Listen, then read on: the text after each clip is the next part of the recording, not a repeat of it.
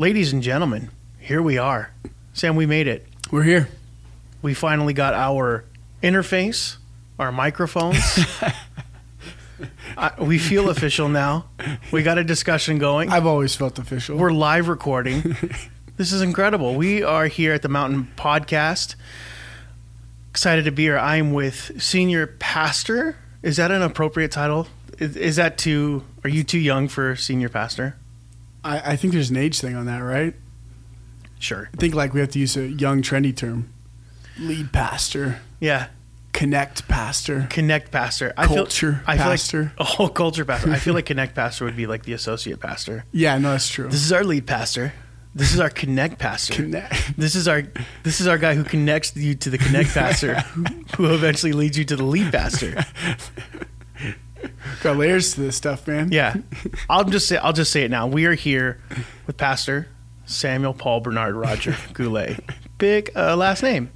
Those are 3 middle names. I have one last. Wow. Totally screwed that one up. It's all good though. We've only known each other for a few years. Yeah, that's right. You're 20. You're gonna be 30 soon. Yeah. I've known you since 26, 27. Close, 25. We were in preschool together. That's 4, right? No, we were in kindergarten together. We digress. Yeah. It was 5, 6 years old. We digress. But we are here because we are talking about a discussion from one of the sermon series you had. Yep. And it was the Mountain Sermon Series. Can you just kind of give folks synopsis? Yeah, a little synopsis, a little roundabout way of talking about what it was? Yeah. So our church is called the Mountain Church. And a profound and powerful element to me in our journey with the Lord is our ability to move mountains. Effectively, this can mean a lot, but it all boils down to one root element that exists inside of us, and that's the faith to move mountains. Jesus talked about it. If you have faith as small as a mustard seed, you'll be able to say to this mountain, move, and it'll be moved. So essentially, it is taking a look at the person. Not a conversation over like the mountains of this world and the influence of the entertainment mountain, the church mountain, the political mountain, and all those kinds of mountains. That's an amazing concept teaching, but that's not what we're talking about. We're talking about the person that's involved in transcending or moving those mountains, and the quality of faith and the journey with the Lord that really puts a demand on you to journey with the Lord in a manner that is really exploring, like, okay, impact, influence, and if I'm walking with the Lord and I'm not having any fruit in that capacity, what's going on? So faith would lead to works, and works that would be influential and impactful. So it really is a sermon series and discussion about that narrative. What does it look like to walk in a manner that is truly powerful to the degree that it moves mountains, big things that you didn't think you could move? So what are some of the things that you think for you in your own personal life? What are some big things that you know you've had to move before? That's a good question. I think that personally you move, and it's something I said in the sermon series, you move the mountains within to move the mountains of this world. Nobody begins moving the mountains of this world or influence outside of themselves without first influencing and seeing the things that they didn't believe they could change or grow in, change and grow in themselves. So for me, I think the first steps were addiction, being freed in addiction, and seeing the Lord journey with me in that way so that my faith grew to the degree that I walked out freedom and then continue to walk out freedom. So that would be a huge element of growth in my faith to see like, whoa, I did not, like there's points in addiction where, you didn't think you would, right? Like, no. You're like, I don't know, like how, and then all of a sudden you just begin to have these encounters and Jesus becomes more real to you, and he becomes real to you in that specific way where you were weak, he was strong, and then he taught you, grew you, and broke you free from chains. So I think my first regard for faith and like the ability to move mountains was that those mountains of addiction in me, those mountains of certain lifestyle things that just existed in me.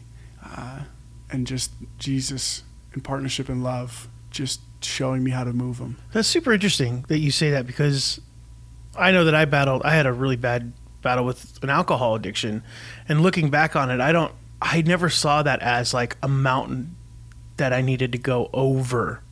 Yeah. That's super interesting. I always thought it was like a swamp for me. Yeah. And it was like wading through a swamp and then like getting out of a swamp and coming out of that. So that's interesting. The mindset, you kind of change the narrative when you say that it's a mountain to overcome. So you get over this mountain, then what? Yeah, like, do you get over it? Do you move it? Do you dig it out? There's a lot of like analogies that we could draw from, and even the swamp analogy is this feeling of stuck. Like and I'm slowly trying to trudge through this thing, but I can't even begin to figure out how or why. And it all looks the same. It's all icky. You feel nasty. But whatever analogy you use, the dynamic is the same. It's something that you feel is bigger than yourself. Right. Something that you feel in your own power strength you can't get through. You don't know how to get through. And it seems too big to get through. The Israelites saw it in the desert. You look at just so many different stories in the Word where there's like, this is bigger than me. And I don't even know. Right. And those are the situations and the times where we have an opportunity to grow in faith and watch God grow us. Or we have an opportunity to cower at the Goliaths of our life and stand on the sideline and go, man, it'd be great if somebody could defeat this guy for us, then we'd be free. But the journey for us is not following a leader that wins our battles for us, but the journey for us is learning how to be the victor in our journey and learning how to move the mountains in our life. And it's going to test us beyond ourselves. So it's the whole journey, that it starts within. And that stewardship within your own right leads you to the capacity to then steward with other people and partner with other people. And it really does kind of phase and evolve like that, from within to without and to outside of you with a partner, with somebody. And then you begin to father them, you begin to disciple them. You're like, wow, look at this dynamic. It's so different. And then you meet hurdles there. And then it goes from one person to a group to a larger group. And then at some point, it may reach the masses. Right. But it always begins within. And that's the first lesson of moving mountains. That's the first regard for moving mountains. And it evolves and kind of graduates from there. What do you think holds people back? Like, what's a common theme that really holds people back from really personally going through their own, like you said, finding their inner self and overcoming their own mountain within them? What do you think is a common thread that holds people back? I think defeat is profound. I think defeat on one angle, trying it from this perspective, usually teaches people that it's not going to work. Usually people come to the conclusion that I've tried it and it didn't work. So defeat has such a huge impact. You look at it from like a simple perspective, like I've played sports my whole life, and defeat is like just huge to discouraging people. And the fear of defeat discourages people, even the idea that they possibly might lose. I just remember in so many games we were down by, you're losing, you're getting blown out. It's the fourth quarter, and people's effort changes. They stop trying as hard because they're like, well, the game's over. They stop giving it their full effort. They stop thinking about growing, because when defeat is assumed or anticipated, effort goes way down. Anticipation goes way down. Hope is gone. The ability, the capacity to dream or have passion has just dissipated entirely. So you see that defeat has this incredible sting on our progress, on our desire for motivation, or believe we can change and grow and why, and even attempting to. So this anticipation of defeat is just profound on our motivation. And this is why we have to change the narrative of defeat. That defeat is more effective a teacher than victory. And if we begin to change the sting of death on defeat, and on like personal loss, like where Paul talked about counting it a joy to go through loss, and counting trials as joy, or Jesus is like, talking about what it looks like to pick up your cross and follow him every single day, like death, defeat, loss, trial, suffering, persecution, all take on a different narrative than producing and manufacturing hopelessness. They produce like an excitement over like, oh, I found lack. Now this is the area that God is going to impart or add to me. So it should speak to and prophesy to your potential for growth rather than discourage you, because if it discourages you, it just means that you're so insecure and rooted in like needing people to affirm you and see you as great. And that's just not a growth trajectory. You're just desiring to be accepted. Well, some of that's fear too. Oh, I mean, defeat, I think it all comes back to fear. Fear of man, fear of wanting to do well, fear. Fear is, I think, the thing that keeps most people from overcoming their mountain or getting over their mountain. And I don't know if that goes hand in hand, the defeat and fear, or does you being fearful then cause you to be defeated? I don't know. What do you think? Well, I think that victory really can't be our terms for success. No. Growth has to be. Sure. That's so good. If growth is our term for success, then it changes the way we approach potential defeat. Because defeat or victory aren't our terms for success. Growth is. I grow more in loss and defeat than I do in victory. Exactly. I didn't really make that rule up. It just seems to be the nature of how it goes with human nature. We are motivated by that defeat more than we are that victory. So in that capacity, you look at even the Golden State Warriors. Their motivation has declined and as they've won more. So victory has only encouraged apathy and or tempted them to apathy and just getting complacent and resting on their past victories. And you'll hear Steve Kerr, the head coach, talk about it. You'll hear all the players talk about the grind of what it's like basically just mulling over the regular season, waiting for the playoffs, and just kind of they want to turn that switch on. Shaq and Kobe were the same when they were just winning everything. It's just like they call it turn on the switch, because they're just kind of waiting till it matters kind of a thing, because it's championship or bust. But defeat has this profound. It's an instructor that's a profound instructor. It's the Bill Johnson of instruction rather than whoever the bad communicator on the street corner is. And it's the really profound teacher. It causes you to reckon with your posture, right, and go, why am I here? It's the guy that just got dumped. He's so much more introspective and desiring to grow and change than the guy who's in the middle of like a relationship a year and a half that's not going anywhere. You know what I mean? He's getting all of it. He's getting all of his like emotional needs met, but he's not really like so he's not asking those like, how do I change? How do I grow? How do I become a great boyfriend? How do I become a great husband? You got to really engage that like hunger and thirst. I saw this comedian last night, and he was he talked about like, I'm an all-in guy. Right at the beginning, he goes, girls don't like all-in guys at the beginning. And he goes, second date, I had a horse-drawn carriage. I think that may be a little, but it's interesting. Like you go through a breakup, you go, okay, what could I have done better? Yeah, I know people that go, oh, they just break up with me. I don't understand. Like we were, and then I saw something that was really interesting. It says every failed relationship, there's always a common denominator. You. Yeah.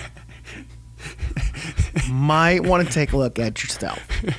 Something's going on there.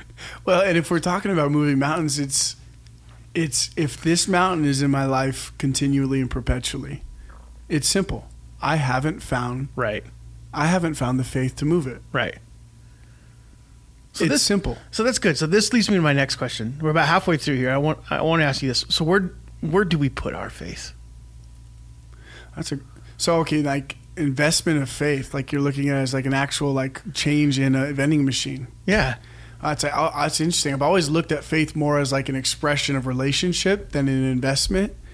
I've seen faith as like when I journey with the Lord, when I journey with Jesus, walk with him, it's a trust factor. I say, I'll walk with you wherever. Right. Like there's an outcome-based thing that we desire. Like I want to know the outcome. I want to know what I'm going to look like. I want to know what I'm going to sound like. And I want to know what my strengths are. And I want to depend on my strengths. And we want this comfort of strength. But it's this journey with Jesus where he's like, okay, you're going to walk with me. And when I ask you to walk with me, it's going to be in your weakness. So it's this challenging dynamic where he doesn't ask you to walk with him by your gifts, because your gifts are from God and you get to keep them. They're without repentance. That's good. They're irrevocable. That's really good. The gifts and the calling of God are irrevocable. So I don't really walk with God by faith through my gifts. That's good. I walk with him by the things that I'm not, that I lack in. So I've always looked at it as a relational expression of being vulnerable and weak with Jesus, and choosing to walk with him in those areas and trusting him that he'll supply grace and strength for me to walk out intimacy in weakness. That's really good. I've always seen it like that. It's like relationship. That is good. Yeah, I could see where you're coming from. For me, it's always kind of been both. Yeah. Oh, well, I have this ability. I want to put my faith in like what I'm able to do. But then like, I think for me at the beginning, it's like, oh, well, first and foremost, I'm a child of God. Yeah. If I put my faith in that, then everything that I have fear over totally kind of like wipes that away. I have faith knowing that I'm a child of God, and that where God is in my life, no matter where I'm at, whether it be the lowest place or the highest place, I'm walking with his grace over me. Yeah. So that's really interesting. Okay. What does... but don't you think that... So like Jesus is like, I'm only good because I see what my Father does and I do it. So I'm perceived as good, but I mirror my actions to Father. Only Father is good. So like Jesus like drew like this model and this template for like my goodness is in patterning myself after Father. So if I get to keep my gifts without any commitment to patterning myself after Father, then like I'm leaning on my own understanding and strength as far as I've seen it for myself. And I've always desired to take no credit, no confidence from my gift mix, even though it's incredibly difficult, because at times your gifts make you feel strong, like you can just do whatever you want. I got it, because it's this piece of God, you get to just like carry it. It's so cool, But like I've tried to take no like relational confidence from it, because it tempts me from independence from God. It tempts me to walk on my own strength. Okay. It's like, I'm good here. I could be like God without God. Right. And faith then is absent entirely. Interesting. Because your gift walk requires zero faith.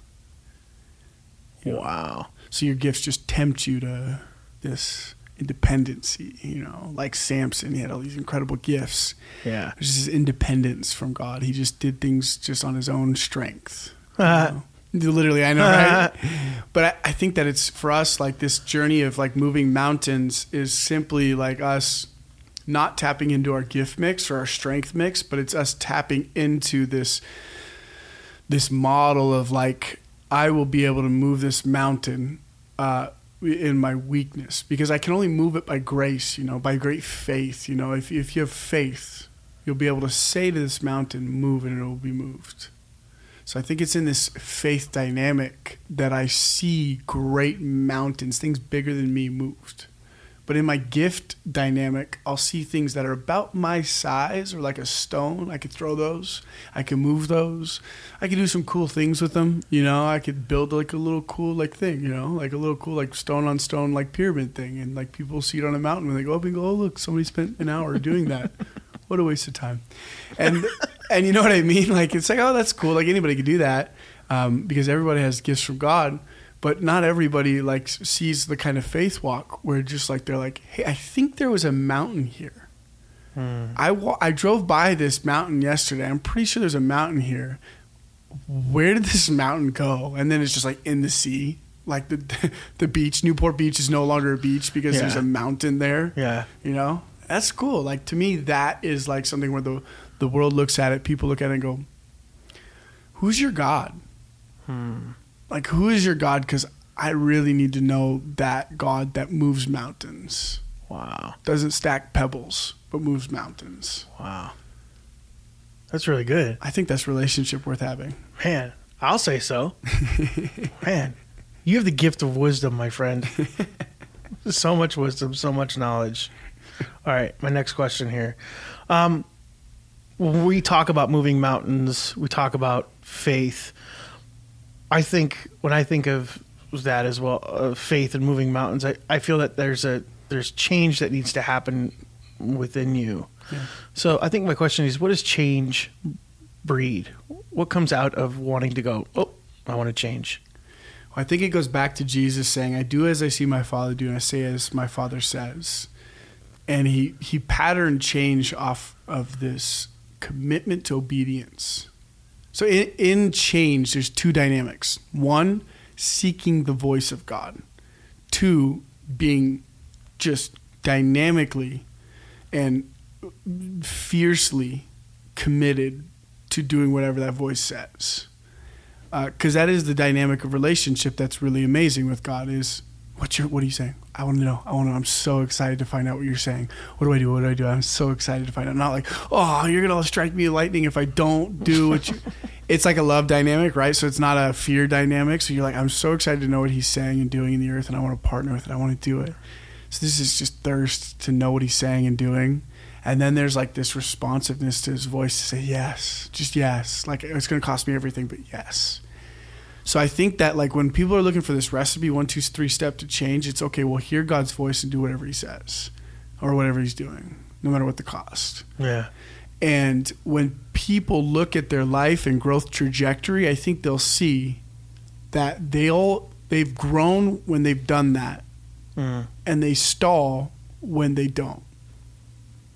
And you can always look at it there and go, oh, I heard that from God and I just didn't do it. Or like I planned to do it, but then I didn't. You know what I mean? And like they have this kind of like conviction for a moment, but then they have no like pursuit to like obey, and their yes was very flimsy. It was like, yeah, okay. So why do you think the yes is flimsy? Is it a fear thing? Is it that whole like self-defeat thing again that comes creeping up again, or what? It could be any and all of them. When you say yes, it will cost you everything. Yeah. Yeah. So usually when somebody says yes and they didn't count the cost, or they meet a price that they're like, whoa, I didn't know I was going to pay that price. Yeah, it's like marriage. Yeah. Yep. It's actually exactly like that. Like that covenant of marriage is cinematic, and it's Christ is our bride groom and we're the bride. So that covenant marriage thing is such a pattern and a symbol for our journey. Yeah. And the capacity for growth is measured, or the potential for growth is measured by our willingness to give and surrender no matter what the cost is when we hear his voice. Yeah. Your potential will only be realized based on your willingness to pay that price. Yeah. And some people's I wasn't willing to pay it shows up when it has to do with their career.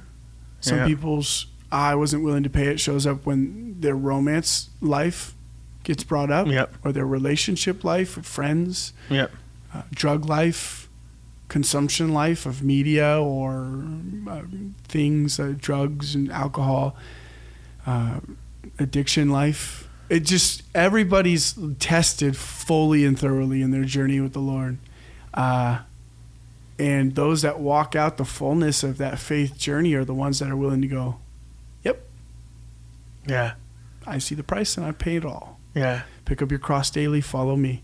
If you want to have a life in me, give up your life. Yeah. Abide in me and I'll abide in you. I think when you change your mindset, I think there's something very freeing when you say yes to that. Oh. When you say yes to what Jesus has for you, you say yes to Jesus walking with you. Yeah. There's something very freeing in that, knowing that you'll probably fail at something, but guess what? You're still walking with Jesus and he's still got your back and he's still with you. Yeah. Because bondage at that point would simply be living in your own life. Yeah. Yeah. Like your own life becomes the chains. That's how I see it, at least. If God called me to live in him and leave my life, then living in my own life is bondage compared to living in him. Yeah. So I think anything that's not living in him is just bondage. That's good. Yeah. That's real good. Well, we're just about done here. We are at the ending point here. If you haven't listened to the Mountain series yet on our podcast, go and listen to that whole series first before you come and listen to this. This has been a great discussion. Sam, do you have any closing thoughts? Journey with God, find him, and go and do whatever he says, become whoever he is. Just never doubt that he can do it in you. That's good. Just never doubt it. That's a foolish thing to do. He's really amazing, and he'll do it in you. He's the author and the perfecter of your faith. So trust him implicitly. I'm going to close with this scripture. It's in Deuteronomy. It says, be strong and courageous. We all know this. Be strong and courageous, and do not be terrified because of them. For the Lord your God goes with you. He will never leave you nor forsake you.